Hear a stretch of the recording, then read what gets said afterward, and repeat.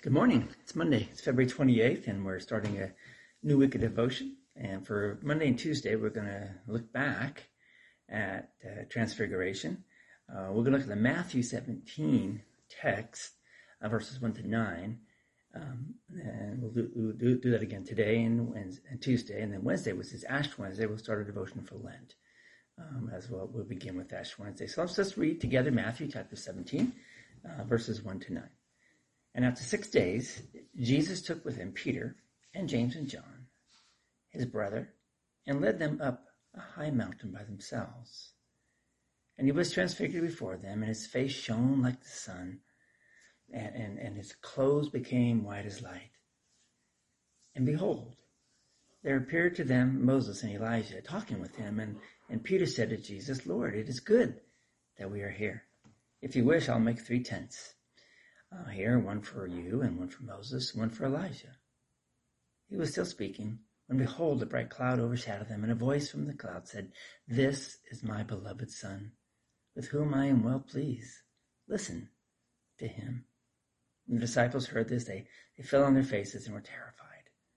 But Jesus came and touched them, saying, "Rise and have no fear."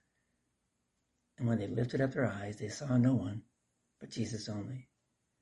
And they were coming down the mountain. Jesus commanded them, "Tell no one the vision until the Son of Man is raised from the dead."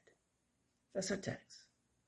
So Matthew tells us that when Jesus and his 3 disciples reached the top of the mountain, Jesus was transfigured before them.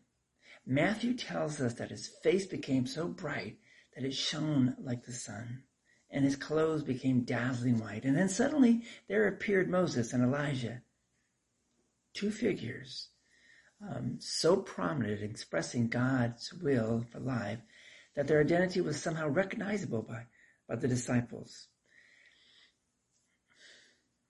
And although Matthew only records that these 2 prominent figures were just talking to Jesus, Luke, the gospel that we had this Sunday, tells us that they were actually discussing how our Lord might fulfill his ministry and his departure from earth. In other words, reassuring Jesus that God would see him through the agony of the cross and raise him victorious from the dead over sin and death.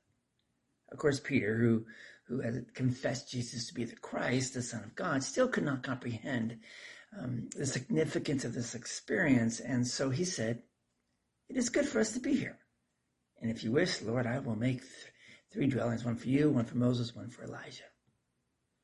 In other words, Peter wanted to capture this moment of divine revelation in the form of a human shrine, if you will, a place that he might come again and again and recall the great Epiphany. But while he was still making a suggestion, a bright cloud came over them, and a voice from the cloud said, "This is my Son, the beloved. With him I am well pleased. Listen to him." And when the disciples heard this, they fell to the ground and were overcome by fear. Jesus came and touched them, and he said, "Get up, do not be afraid." And when they looked up, they saw no one except Jesus.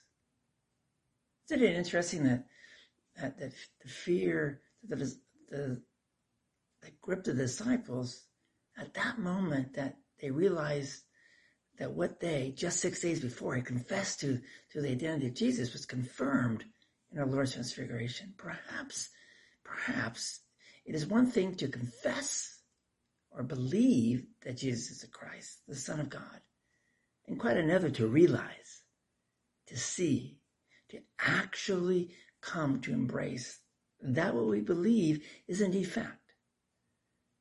This is what happened to those 3 disciples that day on the Mount of Transfiguration. They were given a glimpse of the true identity of Jesus Christ, the very Son of God.